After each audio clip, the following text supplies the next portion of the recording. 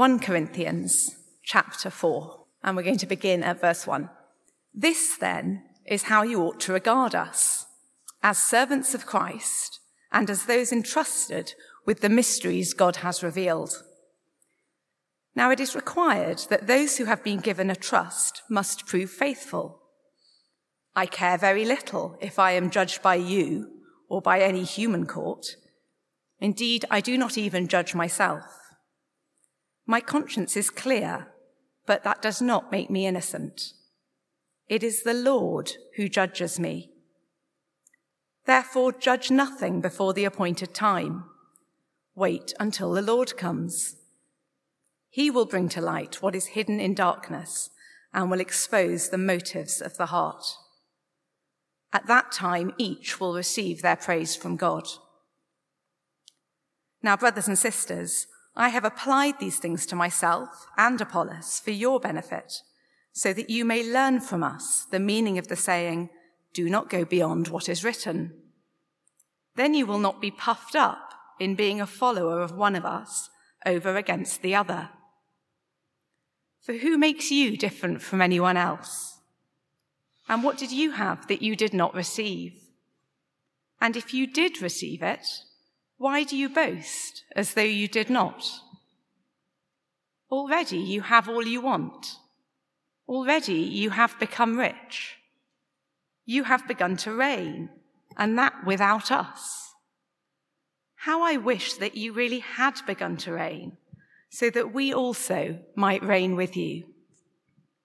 For it seems to me that God has put us apostles on display at the end of the procession, like those condemned to die in the arena. We have been made a spectacle to the whole universe, to angels as well as to human beings. We are fools for Christ, but you are so wise in Christ. We are weak, but you are strong. You are honored, we are dishonored. To this very hour we go hungry and thirsty. We are in rags. We are brutally treated. We are homeless. We work hard with our own hands. When we are cursed, we bless. When we are persecuted, we endure it. When we are slandered, we answer kindly. We have become the scum of the earth, the garbage of the world, right up to this moment.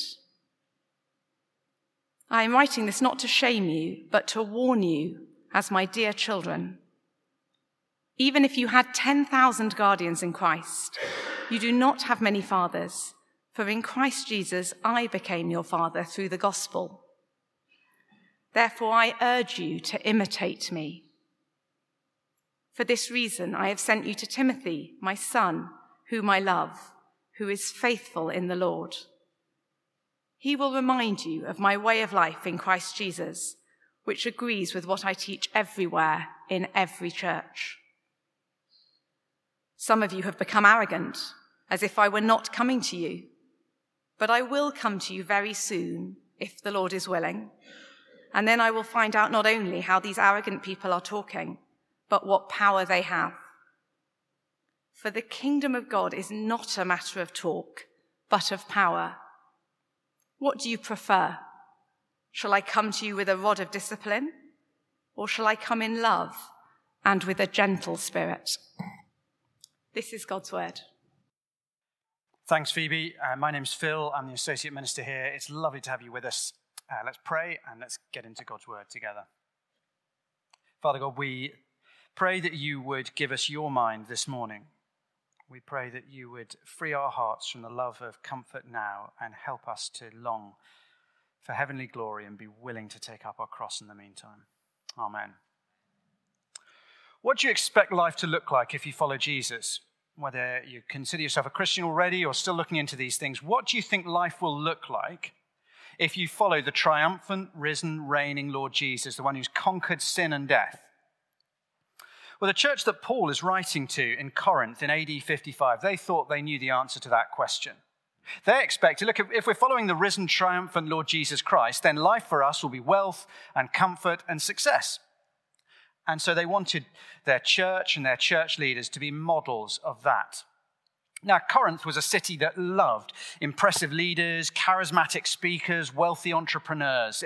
It was a place of X Factor. It was TED Talks. It was a place where when you had wealth, you really, you blinged it up. There's somebody around here who's got a convertible Lamborghini, which is covered. The entire thing is covered in red diamantes. You'll see it, they're always around in August. That's a Corinthian car. If you've got the money for a red diamante-encrusted Lamborghini, then that's what you spend your money on, and that's how you arrive at church in Corinth.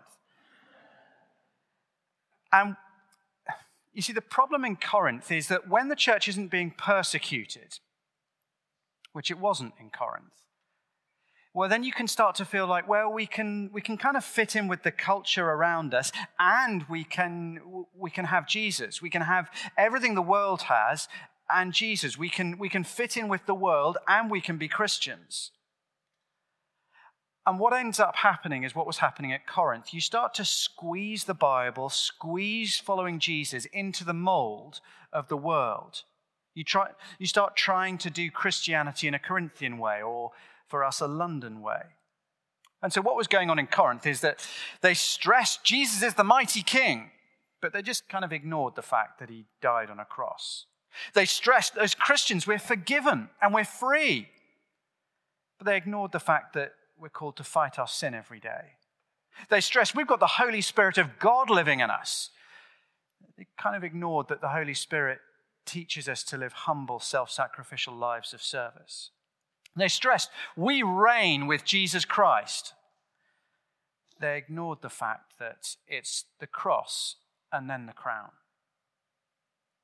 And these Corinthian attitudes, they are alive and well and flourishing in the West today. The shelves of Christian bookshops are groaning under the weight of books which you will not find in our book table today. Your Best Life Now, #blessed.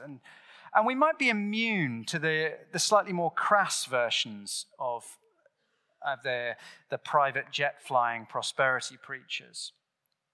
But here's where it's sharp for you and me, I think. Let me ask you a question. When do you expect life to work out if you follow Jesus? When do you expect things to come together? Now, we're part of a culture where comfort is one of our great idols, and we seek comfort, we long for it. And so when suffering comes, our automatic reaction is to want it to disappear quickly and not to see God's providential hand and his good purposes in it. So perhaps we understand that even as Christians, there will be some periods for most of us of financial hardship, of health scares, of relational breakdown. But we have this kind of unspoken assumption that those periods will be quite brief, and always they'll be followed by things getting much richer and much better. We expect that if we follow the triumphant risen Lord Jesus, that everything will work out in this life. But that's not what Jesus promised, and it's not what Paul teaches us here today. Now, this chapter of 1 Corinthians 4 is primarily about faithful ministers and faithful ministry. What does a faithful minister look like, a faithful church leader? But the passage is not only relevant as you perhaps look at churches and think, well, what's a sensible church to get involved in? How do I weigh up what a church leader should look like? Because as you look down at verses 16 and 17 of chapter 4, you see that Paul ends by saying, therefore, I urge you to imitate me. Paul makes it clear that faithful ministers are models. So as the Holy Spirit teaches us through 1 Corinthians 4 what a faithful minister should look like, he's also teaching us what God wants from you. This is God's pattern for all of us as we seek to live lives obeying Jesus in his world. Just 2 big points for you, really. Faithfully teach the message of the cross and faithfully live the life of the cross. Firstly, verses 1 to 7, faithfully teach the message of the cross. The first thing that God wants from us is faithfulness to the message of the cross. So chapter 4, verse 1. This then is how you ought to regard us, as servants of Christ and as those entrusted with the mysteries God has revealed. In chapter 3, Paul said, look, just stop stressing about Christian leaders. Would you stop getting so excited about whether you're follow this leader or that leader, or you've been shaped by this leader or that leader? I mean, who really cares? He says, it's God who grows churches. It's God who forgives sins. It's God who provides you with the Holy Spirit. So stop getting so excited about human ministers. Okay, so how should we think about them? Verse 1, it's servants and stewards. The phrase those entrusted translates the word for a steward. A steward is someone who's given responsibility, who's entrusted a wealthy owner's land or their money and is told to look after it and make good use of it. And we're told that we are servants of Christ and entrusted with the mysteries of God, the mysteries he's revealed.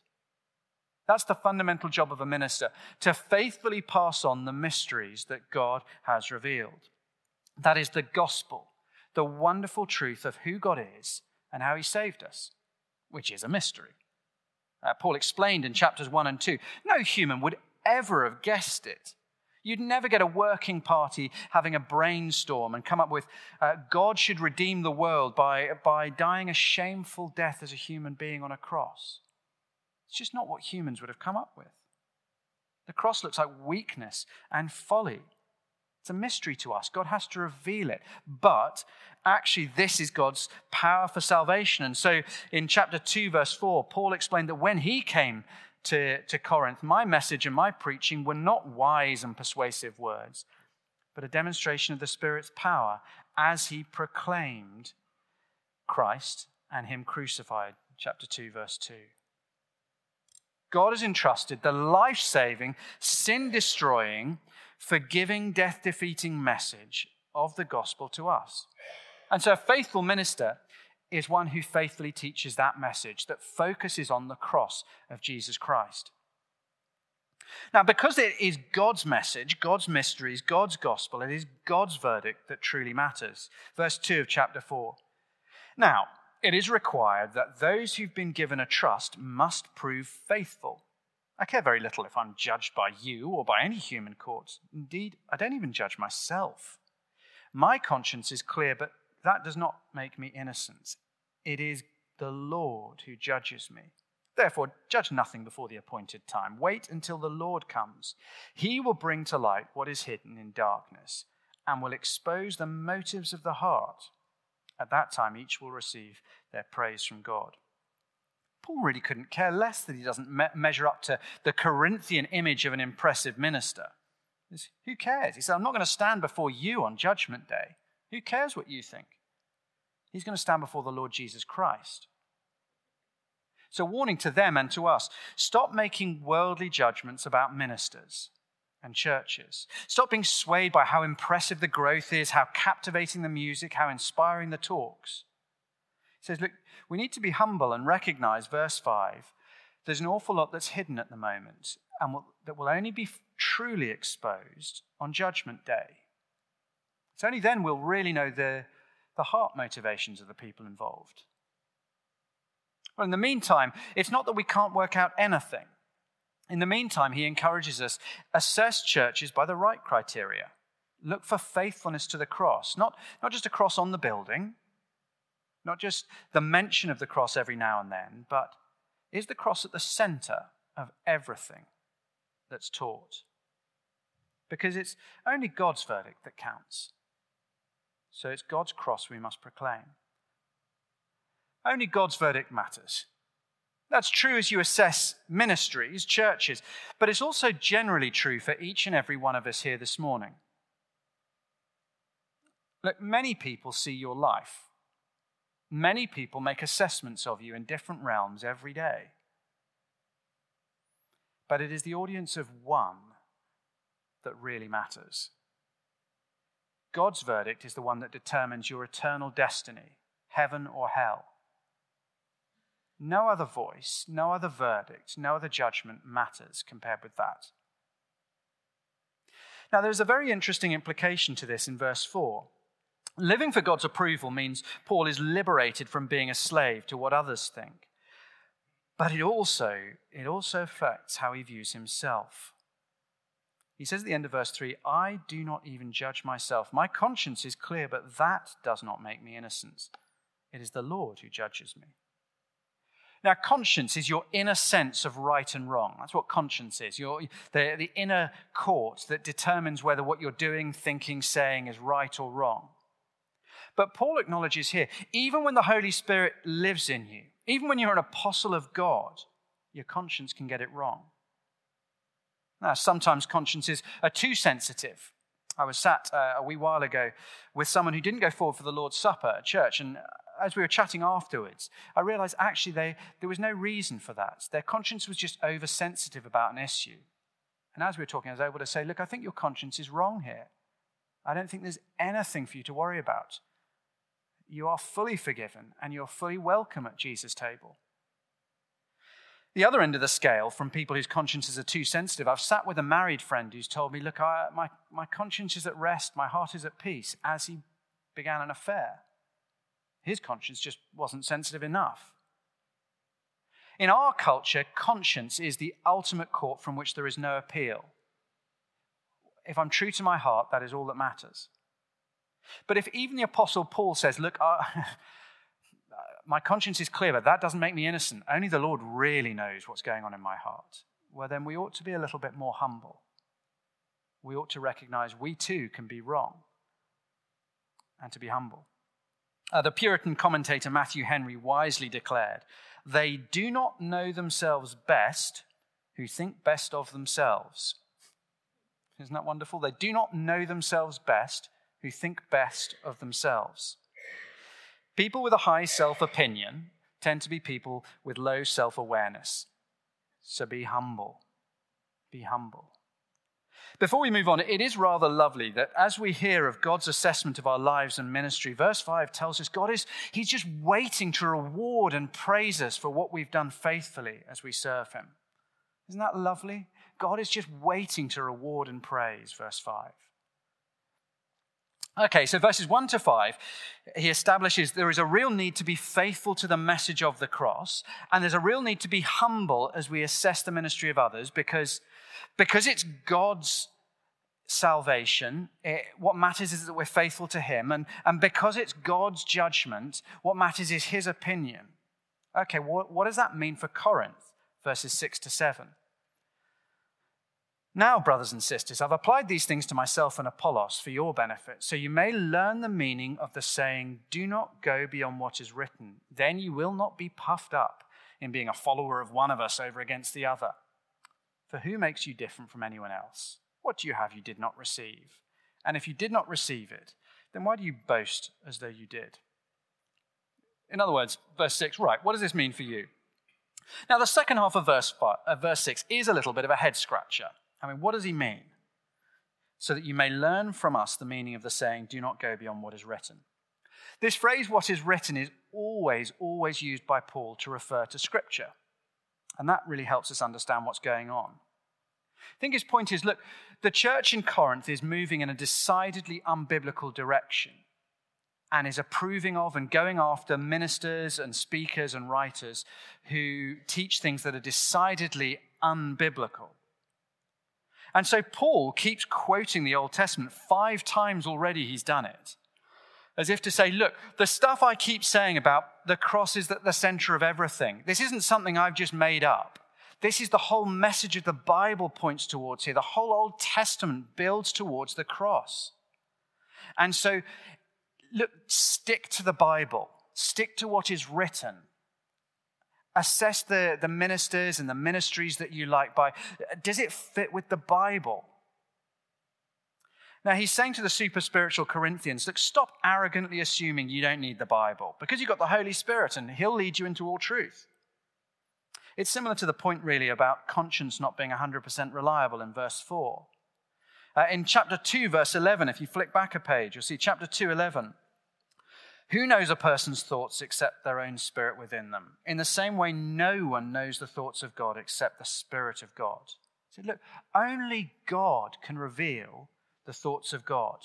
And he's chosen to do so in what is written in the Bible.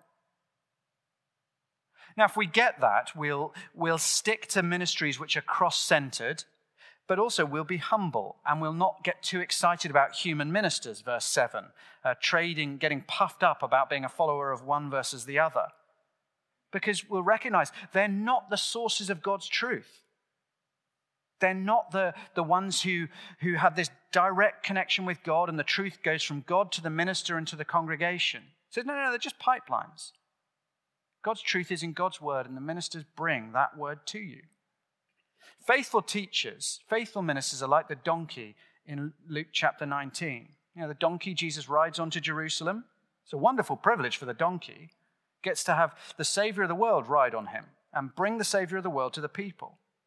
But there's nothing really impressive about the donkey. It's just a donkey. Corinthian leaders are all, look at me, I'm amazing. I can reveal the mysteries of God to you.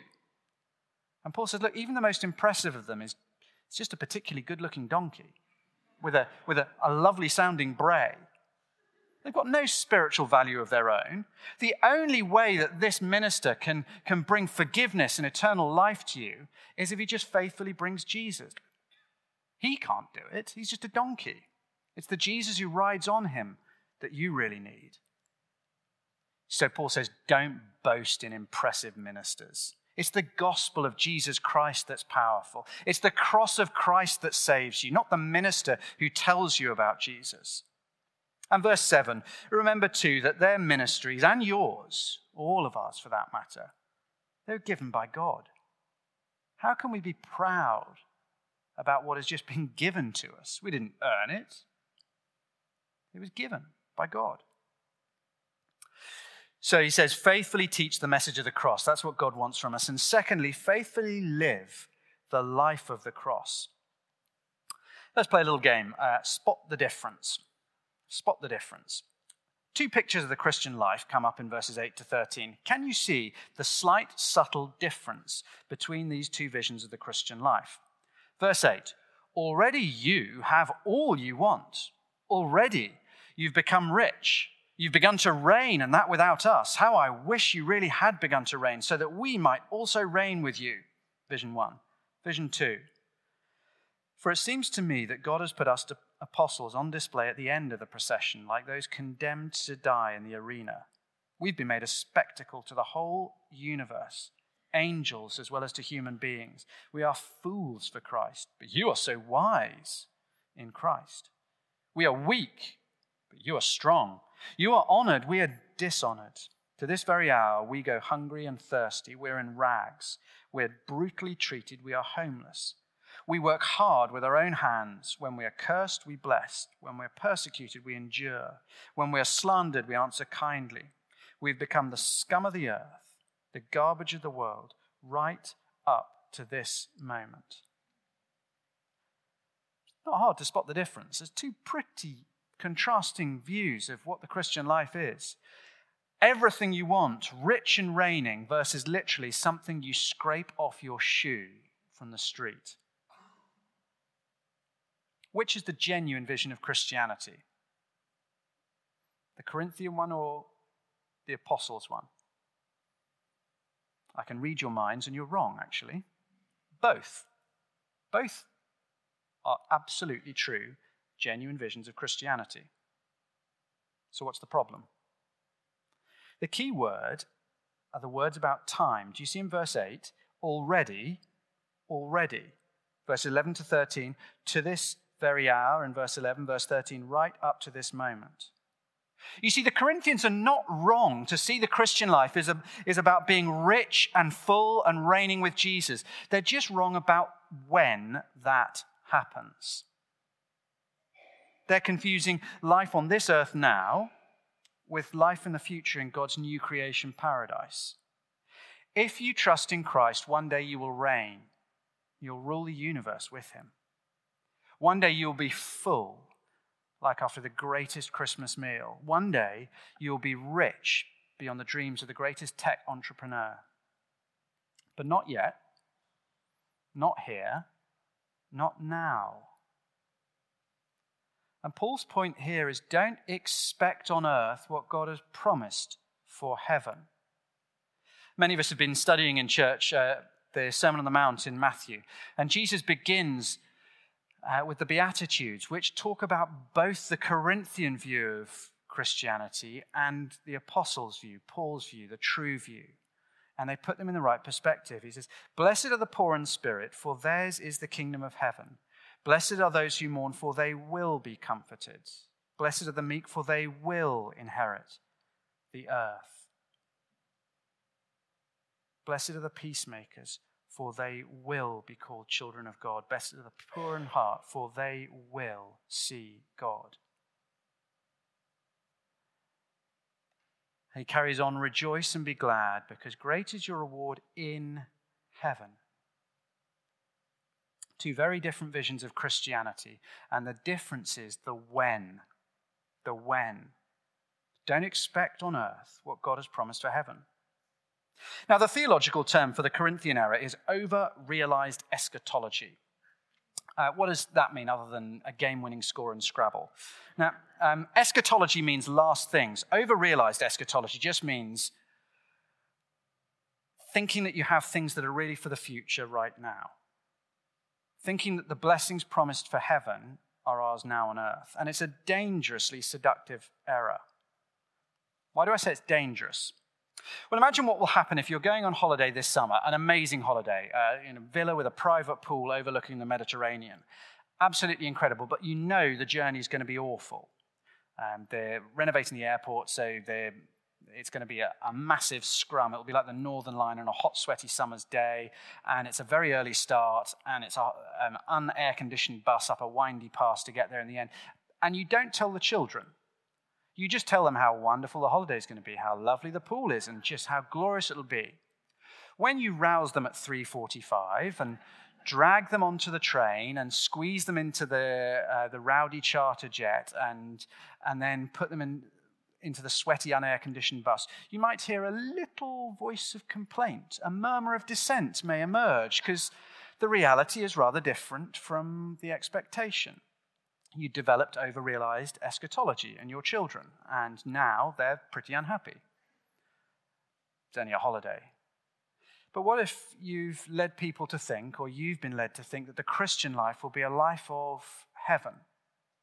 What then when cancer strikes, or unemployment, or the chronic overburdens of looking after aging parents or struggling children? We'll do more than just complain. We'll give up. We'll give up. God has saved us for, an unimaginably rich, blessed eternity in paradise. But he describes the journey there as taking up our cross, hardship and self-denial. It's a terrible danger in an affluent culture without persecution. We feel too often in the West as if we can have everything the Bible says and everything this world offers. And we love to hear that we can have everything now. And churches like that are just fantastic to be part of. They're entertaining, they're uplifting with all the talk of helping us achieve our potential, of God is on your side, he has this wonderful plan for you, and you have a destiny to shape the world. But if all the talk is of victory now and not of brokenness and self-sacrifice, if it's all about fulfilling yourself and not about denying yourself, if it's all about success and not about faithfulness, then you have to say that's very different from the faithful image of Christianity that Paul presents. And you have to fear what will happen when the realities of life hit people who've been filled with those expectations. Jesus said in Mark 8:34, "Whoever wants to be my disciple must deny themselves, take up their cross and follow me." Not only the pattern of life for ministers, but for all who would be disciples of Jesus Christ. Okay, he starts to apply it in the last few verses. Firstly, imitate cross-shaped lives, verses 14 to 17. We'll deal with these briefly. "I'm writing this not to shame you, but to warn you as my dear children. Even if you had 10,000 guardians in Christ, you do not have many fathers, for in Christ Jesus I became your father through the gospel. Therefore I urge you to imitate me. For this reason I've sent to you Timothy, my son, whom I love, who is faithful in the Lord. He will remind you of my way of life in Christ Jesus, which agrees with what I teach everywhere in every church. He speaks harshly because he loves them and he doesn't want them to be destroyed. He knows the only way to heaven is Christ, and he knows the only way to heaven is to take up the cross. And so he says, look, Timothy's going to remind you what I taught and how I lived. They were the same thing. It was the cross was what I taught and the cross was how I lived. And that it should be no surprise that the true way of life in Christ is going to be a way of life like Christ. Verse 17, my way of life in Christ, which agrees with what I teach. We need to remind each other of this, as Paul reminds them, because it's not attractive, is it? You can have Corinthian, everything's going to be wonderful Christianity message, or I can tell you it's going to be hard and it's going to require self-denial and struggle. Which do you want to hear? Well, Paul says, forget what you want to hear. What's true? We need to remind ourselves of the truths because it's very unattractive sometimes. It's a wonderful opportunity on Book Sunday. Summer is a great time for reading, for most of us, to at least catch up on a little reading. And so why not get something that will help you on the holiday, as well as a trashy novel that we'd all read first, the popular important book by Yuval Nouri that everyone talks about but no one actually reads. Also, why not buy a good Christian biography, which will encourage you to live this way, which celebrates those who didn't go for power and glory, but who lived by the cross, who didn't seek comfort, which just means mediocrity in the eyes of God. People like Susie Spurgeon. It's good to be reminded how beautiful and valuable it is to live God's way. To be reminded that these are the lives through which God is really at work. Imitate cross-shaped lives, the lives of those around you, the lives of those from history. Encourage one another in it. And lastly, look to the cross for power. Now, these last verses I think are very interesting because I can imagine when the church at Corinth heard this, they would have felt pretty deflated. They loved power and impressiveness, and they're being told, no, follow cross-shaped ministers, cross-shaped lives. Oh, just trade down from the wow and the amazing to the ordinary and the difficult. But as Paul reveals here, this is not to turn from powerful Christianity to pathetic Christianity. It's to turn from what is impressive but empty to God's true power. Verse 18. Some of you have become arrogant as if I were not coming to you, but I will come to you very soon if the Lord is willing. And then you will find out not only how these arrogant people are talking, but what power they have. For the kingdom of God is not a matter of talk, but of power. What do you prefer? Shall I come to you with a rod of discipline or with love and with a gentle spirit? There's lots going on here, but one big point. Ironically, these impressive ministries they love have no real power. No real power to deal with sin. No real power to overcome temptation. No real power to bring eternal life. A few years ago, hiking, I was caught in a blizzard, and it was an incredibly impressive sight as this wall of wind and just whiteout exploded into our faces. The wind was so strong you could barely stand up. Within an hour, it was waist-deep snow basically everywhere. Extraordinary, hugely impressive spectacle. 24 hours later, there was nothing to be seen of it. All gone. Hugely impressive, no lasting impact. A month or two later that same year, I stood on a glacier in the Alps. Very unimpressive. You can't even feel it's moving. It goes a few inches a year. Seems like nothing. Gouges out entire mountains over time. The cross of Christ looks very unimpressive. It sounds very unimpressive. It feels very weak. But this is where death is defeated. This is where the power of sin is broken, and this is where Satan is conquered. If you want real power, look to the cross. That's where you'll find it. Now, you and I here, we'll all have different lives. God's call on all of us is different. We'll all have different experiences in terms of health and relationships and finance. But the summary of the Christian life is that it is taking up the cross. The crown of glory is for later. The justly famous words of the German pastor and martyr Dietrich Bonhoeffer, there will be no crown wearers in heaven who were not cross bearers on earth. But this life is just a blip in an eternity. And so do not give up or become discouraged. See, this letter that calls us back to the cross of Christ, 1 Corinthians, it's so much the message of it. Come back to the cross. It finishes with an enormous, glorious, long chapter, the longest chapter in the New Testament on the resurrection, our beautiful hope. So do not give up or become discouraged. Because as we take up our cross and follow Paul and faithful ministers and the Lord Jesus Christ, we know for sure that there will be resurrection glory and a crown forevermore. Let's pray. Our Father God, we thank you that the cross is not weakness. The cross is your power to bring salvation for all. And so we pray that we would not be tempted away by the sweet lies, the half-truths that promise us a life of ease and comfort and everything blessing now. We pray instead that we would look to the cross for your power, and we would be prepared to wait for resurrection glory, confident that it will surely come, just as the Lord Jesus rose again. Amen.